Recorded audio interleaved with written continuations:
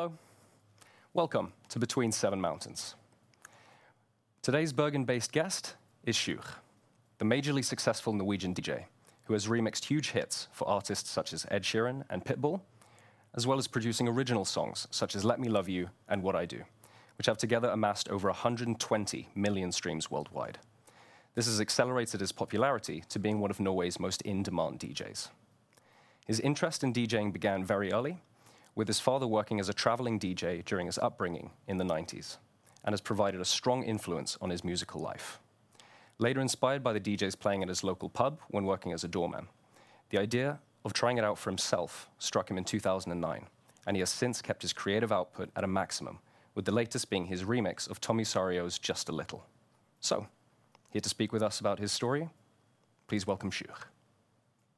It's a great pleasure having you here today. Thank you so much. How are you? I'm good. Yeah? Really good. Yeah. Are you surviving COVID-19?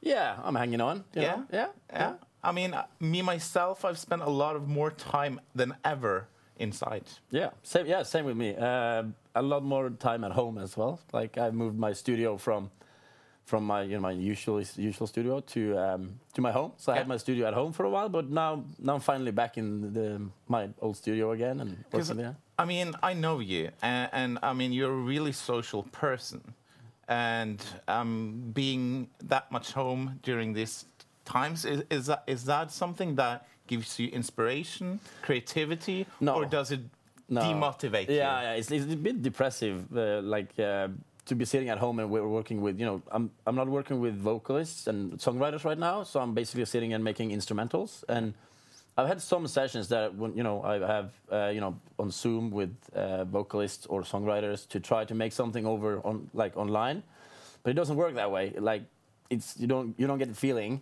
No. So when you're sitting there and you're trying to listen to some a cappella from vocalists that are sitting in in Oslo or in Copenhagen, for instance. You don't get the vibe that you're getting when you're in the same studio. No, because I think before COVID-19, people were a bit excited about video conferencing and that kind of stuff. Yeah. It was kind of like a bit cool. Yeah. But no, I think everybody's just like that tired of it in every single way. I mean, if you are going to have a conversation like that, you lose like the human aspect. For real. Like this week, I was supposed to be in Oslo now from Tuesday until today. Tomorrow, working with vocalists and songwriters there.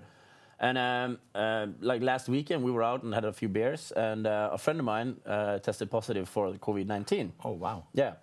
So I had to take a test now on Monday, so I had to cancel the whole trip. But luckily I was negative. I didn't have it, so so you're safe. Yeah, but what people doesn't know here is that we are actually sitting 10 meters from each other. This is just in a virtual environment. We are totally safe, guys. Yeah, and I mean, because normally you travel quite a lot, you meet a lot of people. So I mean, the world just suddenly changed for you in every single way. Yeah, I had to cancel all my shows indefinitely, from middle of March until every show I had booked was has been, most of them has actually been postponed to next year. Like a lot of festivals, they just keep the same lineup almost, at least for me, and just book me to next year. Yeah. Well, but on the positive note, in one way, I think that, I mean, this strange times gives people we are starting realizing how important it is to, actually go to concerts. Yeah. Listen to music. And meet people. It's a major part of your life, which we've probably been a bit spoiled on that as well. Yeah. So I think that on a positive note, after COVID-19, I think it would be a bigger need of going to concerts, listening. During COVID-19, it might be more streamings than ever. Yeah, people have live concerts, and that's cool. But in some time you get tired of just sitting there at home by yourself, maybe having a beer and watch some guy play on his guitar from home. Yeah. But and I also think that the artists that are going to survive this thing is the artists that actually make music themselves, because you have the main DJs that only live of being on main stage and playing other people's songs. I don't think they're going to survive in the same way that we are, us that are sitting at home now making music. So I think it's going to come a lot of good music out of this, because all of the big artists that are usually out touring the whole summer. I've now been sitting home and making music. So I think we're going to see a lot of good music like this autumn and maybe winter and next summer. Yeah. I mean, so, I mean, as soon as this just calms down, the world goes back in track, maybe the bad, hard times will actually give us some more magic. I mean, if you look at all artists from day one, I mean, some of them made the best stuff in the darkest moments. But let's go back in time. Mm-hmm. I mean, we know you, and we are big fans, and truly happy that you managed to come in here today. Yeah. But I just wonder, like, how did this all start?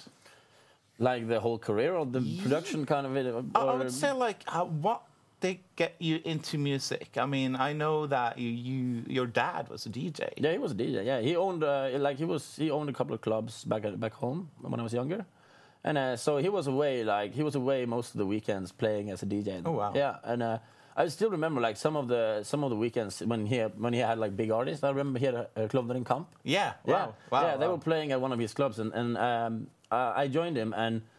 I met them at the airport, and I got this CD, which they all signed. And the funny thing is that now, I think it was last year or the year before, I was in Tønsberg, and they were playing. And I just brought that CD, and and I went backstage, and I met them, because I think I was playing maybe the same night before them, or the day before or something. And I showed them the CD. I'm like, hey, do you remember this little kid, this 12-year-old kid, like in 2002 that you guys... on this little airport in Sandane. Yeah. Do you remember this guy? And they were like, yeah, was that you? I'm like, yeah, that's me. Oh, so fucking cool. No way. Yeah. That's so fun. I mean, I'm a big fan of them as well. I mean, especially their live shows. Yeah. I mean, it's just... I think this was one of the concerts they've been having, like in Foynhagen in Tønsberg. They have like one year, I think, which is like they have big productions and, cannons. Like spraying out confetti. Yeah, they are always doing crazy stuff.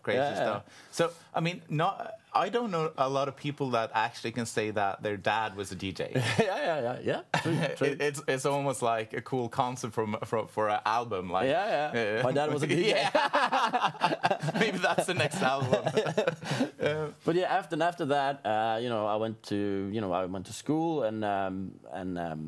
Actually, when I was 17, my girlfriend, which was 1 year older, she was 18, and she was Rus that year. And I wanted to join in and join the party, but I was 17, so I couldn't come in, right? Of course. So what I did was I contacted the local pub, like, hey, can I be a DJ? And he knew that I was, my girlfriend, she was Rus that year. So he didn't ask me for an ID. So I was like, hey, can I be a DJ during all the Rus events this year? And he was like, yeah, sure you can. Of course, yeah. Oh, wow. So I started DJing there, and he didn't ask me for an ID. And, after that, they just kept booking me after that, like on Saturdays. So I was playing there when I was 17 for half a year or something. Yeah.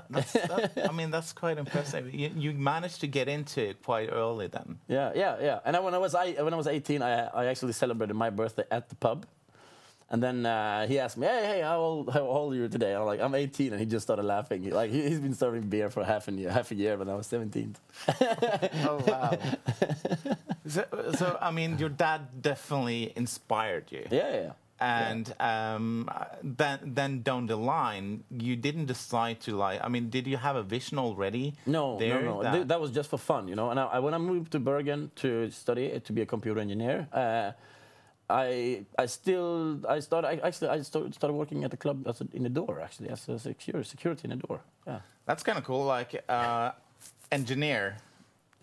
then suddenly going from that to... Yeah, but it was just like besides the studies, because, to earn some money, to, have some money to live on, what better work to have, like you work in the weekend, so it doesn't affect the school or anything.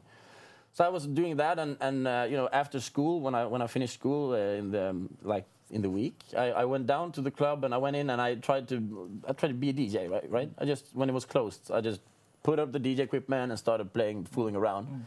And then the owner, he noticed. So one Saturday he just called me and hey, are you working tonight? And I'm like, no. I've seen that you've been DJing, when it's closed. Do you want to come down and play tonight? Because the DJ hasn't shown. So that was the first gig I had, like official gig in Bergen. Oh wow. Yeah. And a part of this program, and the reason we started it, is that we just like started talking about the fact that, I mean, this is a tiny little city in tiny little Norway. I mean, Norway is such a small place on this planet, far up north, in the middle of Norway. Norway. We were starting talking about that. Why is there so many amazing talents in Bergen and coming out of Bergen? And I mean, part of your network have reached so many people. So my question there is like, why? I mean, do you think there is something with the community Bergen, the way we meet each other, or the fact that it's just a tiny little city? Yeah, I think it's a bit tiny community, you know, like everyone knows everyone in this. And everyone is so supportive, you know. You have the festival Bill West, right? Yeah. And you can see like up and coming artists, and you know they discover a lot of new talents here. And I think people are like really good at working with the talents that you know they discover in the city. And you can see all the management. Like I'm signed to Made Management, and I have a booking. My booking agency is Standing Ovation. Yeah. And they are both based in Bergen, you know. And everyone knows everyone. So I think that's a lot of. Yeah, and the guys behind Mage, I mean, I would say that they have like discovered so many talents over the years. It's like they know how to spot the talents. Yeah. So and I think I was the first DJ act they've ever signed. I think. Yeah. Yeah. I don't think they have any just like normal producers, you know, signed as an artist. So yeah. And then you started like, I mean. You touched the DJ career as a kid, and then you started studying and so on, and then suddenly you stumbled back to it in a way. Yeah. And then you started producing music. Yeah, and the production side of it was actually I heard Kygo, you know, on SoundCloud. Yeah. And you know, I knew him from before, so. Yeah, I've actually interviewed him. We had a little blog going on when I was working as a DJ. Yeah. So I spoke to him a couple of times, and then I saw him posting music on SoundCloud. I thought that maybe I can do that too. You know, just take some, you know, take a bit chill tune that you maybe want that everyone knows. Make a club version of it and play it in the club. So that's what I did. So I spent like 1 or 2 months, I think, to make the first song. It's terrible. I think it's still out on SoundCloud. Oh yeah. Yeah. Oh, but wow. it is terrible. It is terrible. But yeah, I made that one. But I actually just made it to play it in the club. So a friend of mine told me that, hey, can you put it on the SoundCloud? Because I think more people would like to hear this one. So I did. I put it on SoundCloud, and I got 1 million views in a month on SoundCloud, which was like insane on the first track. So I think that's since that happened, you know, I got more motivation to continue making music. Yeah. So then I started studying, you know, making music, you know, music theory, and learn how to play the piano and stuff like that. Yeah. And that's something you've done by yourself. Yeah. Besides school and work, everything. Yeah. Amazing. And how does it feel like, I mean, when you reach that many people that fast, and also, I mean, I know that you have reached out to tens and tens of millions of people, and I also meet people around the world when I travel that either, I mean, suddenly they have played your music without knowing, or if I mention I know you, they are like, oh, wow, can you get an autograph, or can you, I mean, and I also have this, I mean, a really good friend of mine in America, I mean, in outside San Francisco, and he's such a big fan of you. Oh, nice. But he didn't discover you through me. No. He was like, Bjorn, you need to listen to this artist from Bergen. And I was like, yeah, I know that guy. But America is like, I think it's like 2/3 of all my streams are coming from America. Yeah? Yeah. So that's by far the biggest country, like in all my Spotify streams. Yeah. Oh, yeah. Oh, wow. And another thing, I had a conversation the other day. I mean, I have another friend called TB, drum and bass artist. A couple of years ago, he was actually DJing in a bar here in Bergen. And a friend of mine had like some international guests, I mean, from, in his company. And they were eating a dinner and whatever. And then one of the guests was like suddenly like totally shocked. And he was watching like, and I mean, the rest of the crew, they were just sitting there eating. Yeah. And he said, you guys know that it's the biggest DJ within drum and bass. right there, and you just are just sitting here and eating dinner. And I think that can happen in Bergen. I mean, you can go out on a normal day, and I mean, we might not understand it, but when you are DJing here, I mean, lots of millions of people know you all around the world. Yeah, they do. But also the same thing when, you know, I remember just when Alan Walker blew up, you know, when he had the song Faded, right? Yeah. I was playing at, I don't remember where it was, I think it was Rick's or something. And he was out there with some friends, and, you know, he just came up to the stage with his USB stick, like, hey, you want to do some back-to-back? And I'm like, yeah, sure, dude. No way. Yeah. But at that point, I think he was having his mask on all the time, so I don't think that much people recognize him. But he was like playing like half an hour back-to-back with me on Rick's, you know? Oh, wow. That's so cool. And I think we did the same thing at Jakob Paul on 17th of May one year, I think. Yeah. People were like, yeah, Alan Walker is playing. And people were like, what the fuck? Alan Walker? Is he here? Oh, wow. Yeah, but I think we had a party as well where you were playing, and then that was right. Yeah, and then suddenly Matoma was playing. Yeah. I was playing the Russ event, the Landstreff for Russ in 2017, I think it was. Probably 18 or something. Yeah, and I was booked to play at your place at the after party. Yeah, that's true. And I met Matoma at the backstage at this event, and I was like, "Hey, you want to join me and have another gig?" And he's like, "Yeah, sure, man." And then I remember I came to your after party, and we didn't have a microphone, so we took the headphones because they can work as a microphone, you know, right? Just plugged it into the microphone jack, and it's like, "Hey, we now have Matoma in the building." People, I remember you, and everyone was like, "What the fuck is Matoma here? Is he playing here today?" I mean, for those who don't know Matoma, just Google him. I mean, he's also like he have hundreds of millions. Yeah. He's super huge. He's a great guy. Yeah, but that is I don't think that is like normal in other places in the world. I mean, in Bergen that happens. Yeah. It is just like the Ylvis guys suddenly were in the same party, I think. And without us knowing, we were playing their tunes. Yeah. And at one point, one of the guys from Ylvis came over to me and said, like, maybe you can turn off that tune because we have heard it enough. And that was the Fox, of course. Yeah. Oh, it's funny. Yeah. I've also heard rumors that you grew up with rock and roll, and you were touching the drums quite a lot. A lot of not touching. Touching the drums. Yeah. I when I was younger, I would only listen to rock, like metal and rock. That was the thing. Yeah. Oh wow. Yeah. So it was like Children of Bodom and Dimmu Borgir, like even like really. No way. Yeah. Really hard. But Dimmu Borgir. Have you heard the drums? That's crazy. Yeah. I mean, that's on a different level. Yeah, it is. But the cool thing again, they are probably the biggest within. It's exporting music in Norway, maybe. It's like, the biggest export of music from Norway ever. Yeah. Which is also a story. But how do you go from like that interest? Because I think it's because of the DJing. Because when I started DJing, I played a lot of different music, not just house music. I tried to play some rock, and I'm from a small town, right? Most people want to listen to something they can dance swing to or whatever, right? Yeah. And I think that since I started playing as a DJ, house music is more common to play as a DJ, right? So I think I just moved into enjoying house more and more because of that. So. But I still had, I played drums for a couple of years, and I think that helped me a lot, when I'm making drum patterns in songs right now.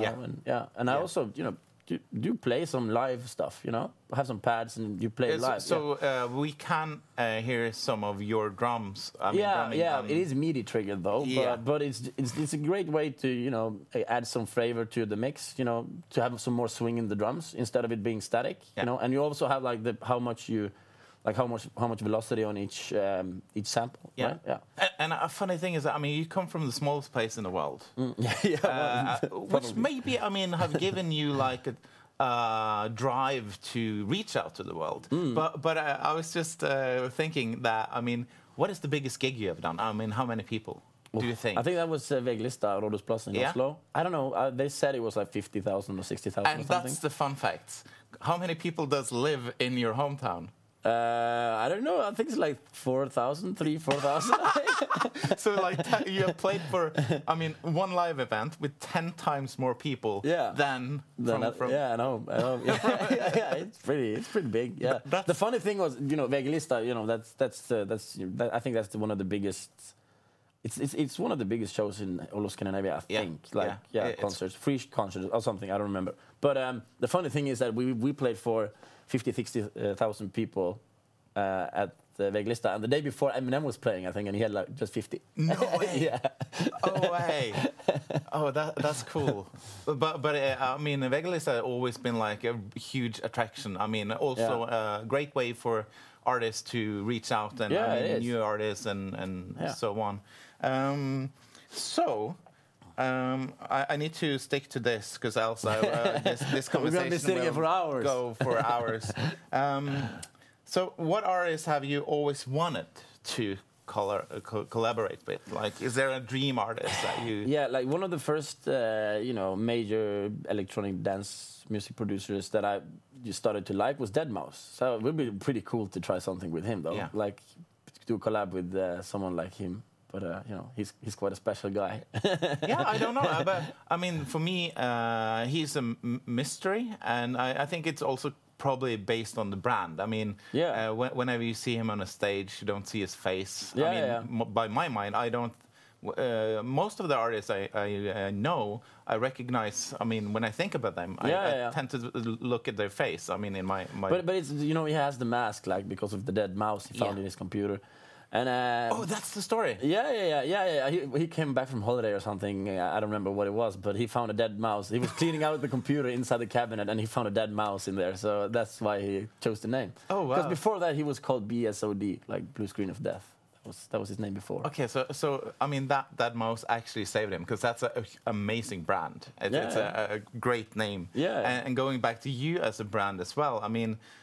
Most people would think that your name, Sjur, is an artist name, but it's actually your real name. Yeah, it is my real name. Yeah, it is. But most people don't believe me. Like, even Norwegians think that it's weird. So yeah, that's why it's such a good artist name. Yeah, it's like I love 4 letters, easy to like. But some people don't know how to pronounce it. Though. No. Like, I listened to this radio channel with some. I don't remember which song it was, but some guy was.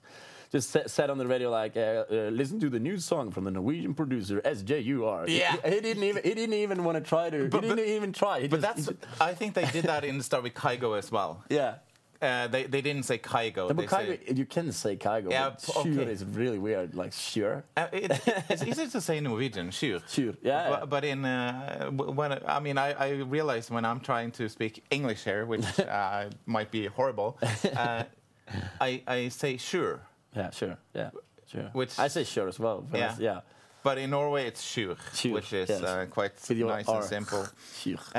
Could you share any experience in your artist career, producer career, that is just like really memorable, like a big gig, or a great meeting with someone you look up to, or? Yeah, I still remember that the first time I met Sony, with my biggest release, Let Me Love You. Yeah. Because I actually went to another label first with the song, and I presented the song to another label, and but they didn't like it. So I was like, no way. Yeah. So I was like, okay, maybe. But how many hundreds of? I mean, it's now it's over 100 million views now on Spotify. And they didn't like it. They turned it down. Wow. Yeah. So I just told that maybe this is not for me. Making music that way. So my plan was actually to just post it for free on SoundCloud, as I've done with all my songs before, right? Yeah. But then a friend of mine in Sony contacted me and asked me what I was doing and if I could be a DJ for another artist in Sony for this one gig in Oslo. Oh. And then I think I showed them the song on backstage before I went on, and they loved it. So yeah, and here it is. Now it's out. So. It's a pretty good story, because if I didn't come to Oslo and show them the song, it wouldn't come out, and now it's my biggest song. Oh wow! Yeah. I mean that's crazy. And how is the feeling of like knowing that so many people have listened to just that one song? It's like, I don't know.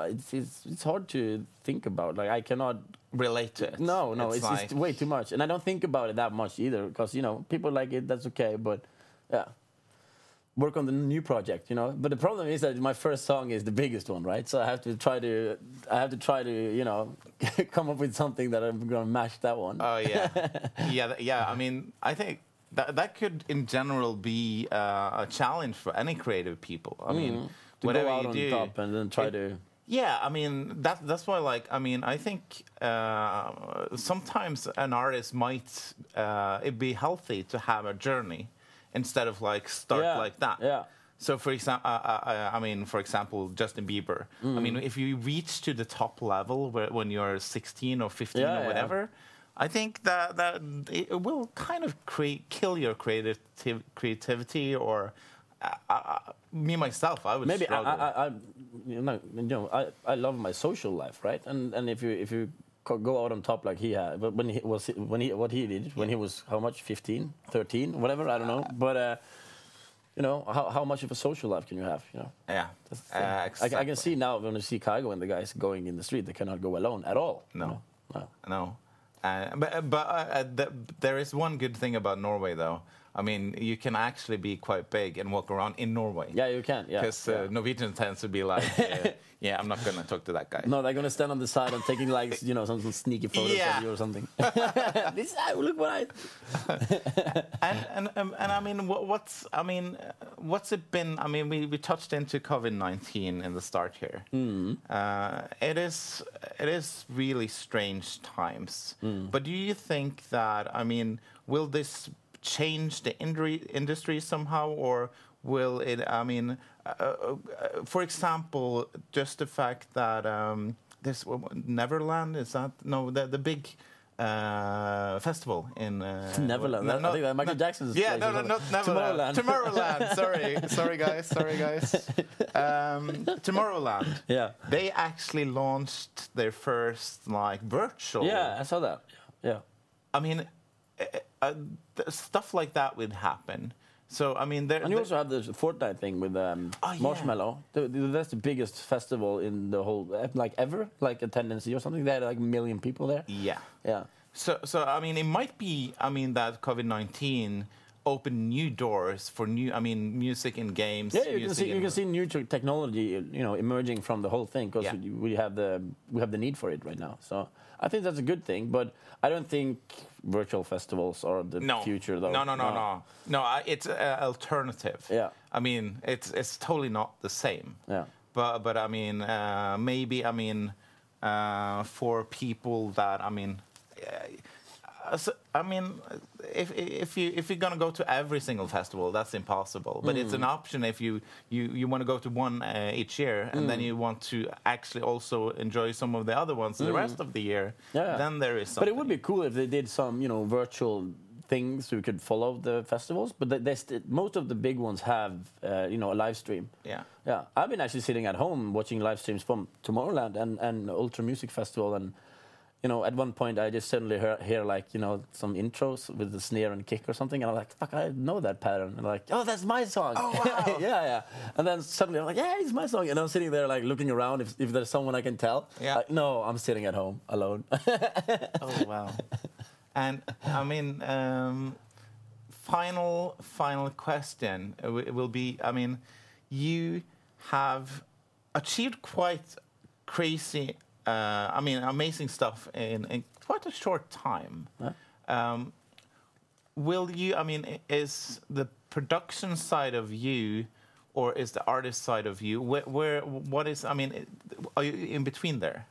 Would you always be a producer, artist, or will you be a DJ? I mean, there is 3 different skills. Mixed here. It is. Yeah, I try to combine all the 3 because that's a good thing to have as variation. Yeah. Like being a music producer now, Monday to Friday, and then I can travel around in the weekends and play like festivals and gigs and stuff. And then and the artist side of it, I don't like to be called an artist. No, because of course I am, but I think myself as a music producer. Yeah. I make music.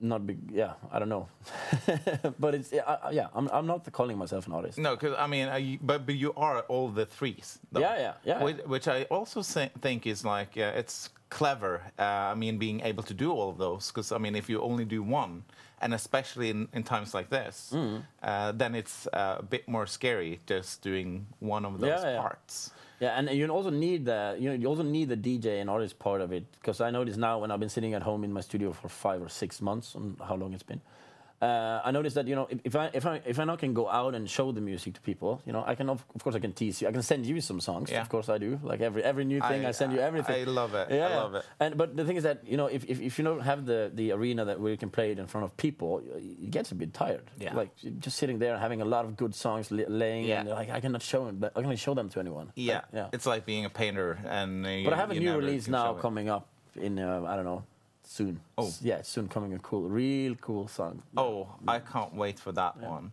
And I think we should end today's show by that.